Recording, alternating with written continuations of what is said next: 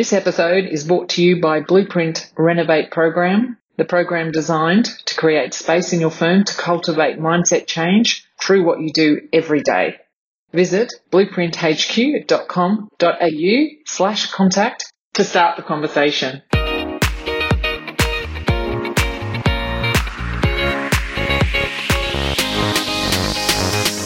So here's the question. In an industry where the rules were written over a century ago and the world of business that we work in keeps changing, how do accountants like us grow our business and its people to their full potentials, stay agile and keep ahead of the game? How do we build scalable businesses, create working cultures no one wants to leave, win new clients, stop trading hours for dollars and establish ourselves as the client's central advisors? That's the question, and this show explores the answers. Welcome to the In-Demand Accountant. I'm your host, Sam Dean, and I'm on a mission to transform and modernise the accounting industry and help ambitious accountants like yourselves double your revenues, work less hours, and enjoy life even more. Stay tuned and enjoy some brave conversations.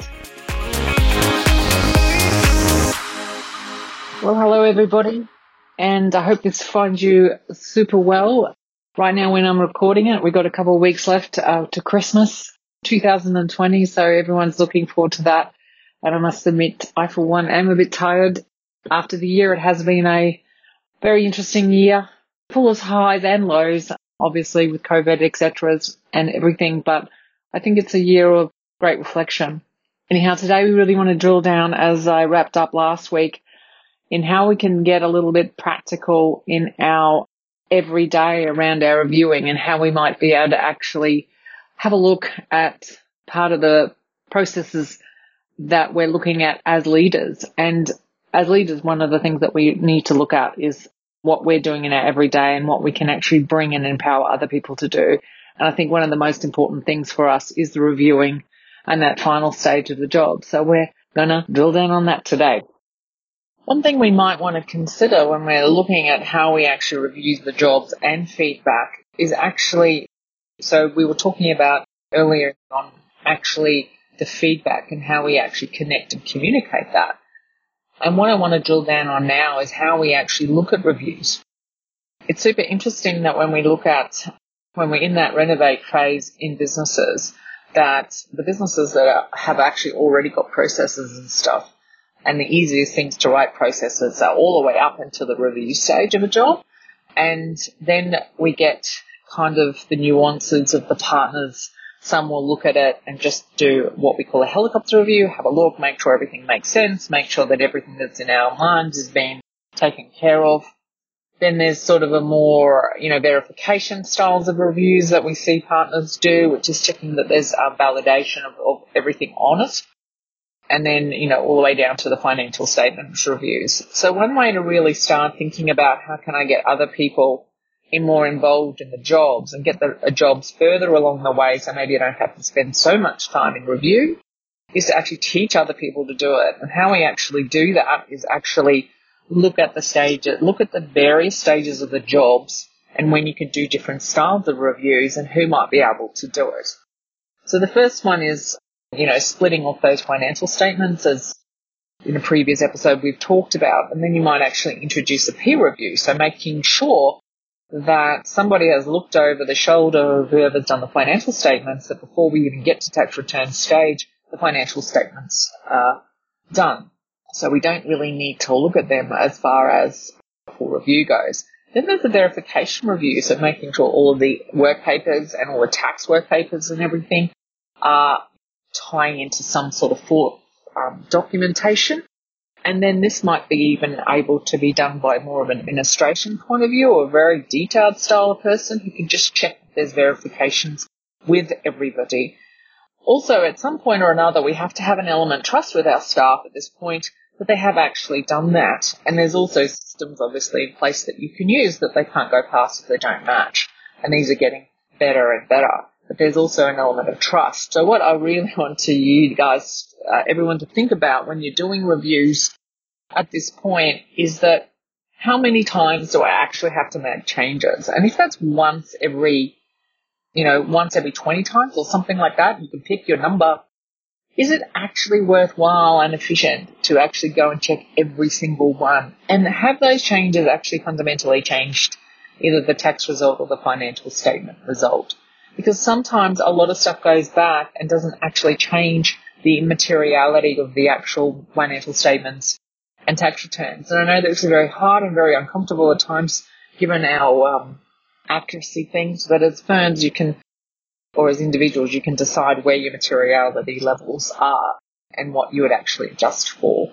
So you really need to sit back and even maybe keep a mark over the next couple of weeks and say, okay, when I have done a review and I've spent an hour checking every single work paper or whatever it is, if you are still doing that, how much actual adjustments have I made? And at my position, should I actually be doing this?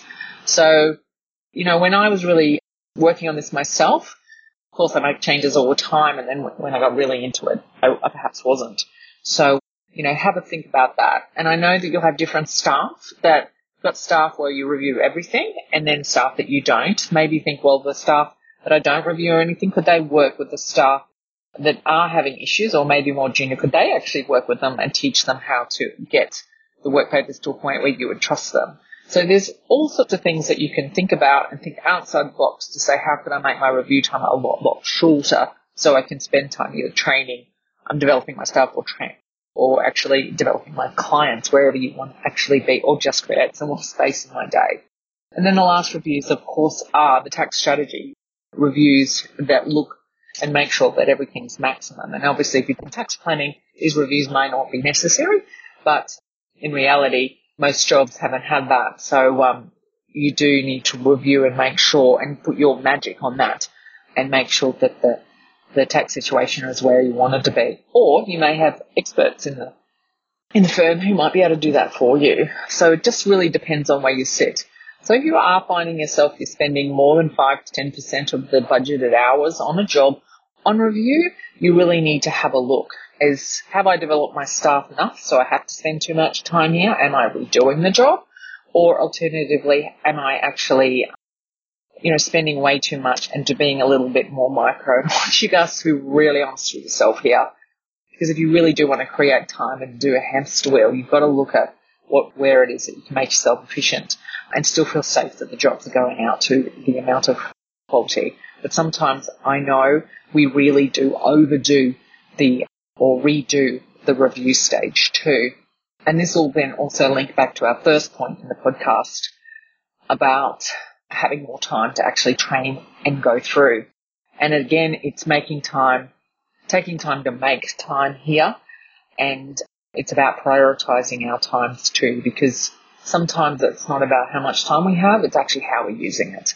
And developing staff, if you want to grow your business and you want to create time and get off the hamster wheel yourself, you've got to get that too. And this is a really good place to start if one of the things that you do every day is reviewing. So have a think about that. So I hope that helped out. So 2 points there. Obviously, the first one is around, planning how you can spend more time mentoring the younger staff. And so we can, look at that in the industry, and then how you can actually create and share the reviewing part with it. And once more, I would love to have conversations with this. We do a lot of work around this with firms and on an individual training basis as well. So give me an email, sam@blueprinthq.com.au, and let's have a chat about it.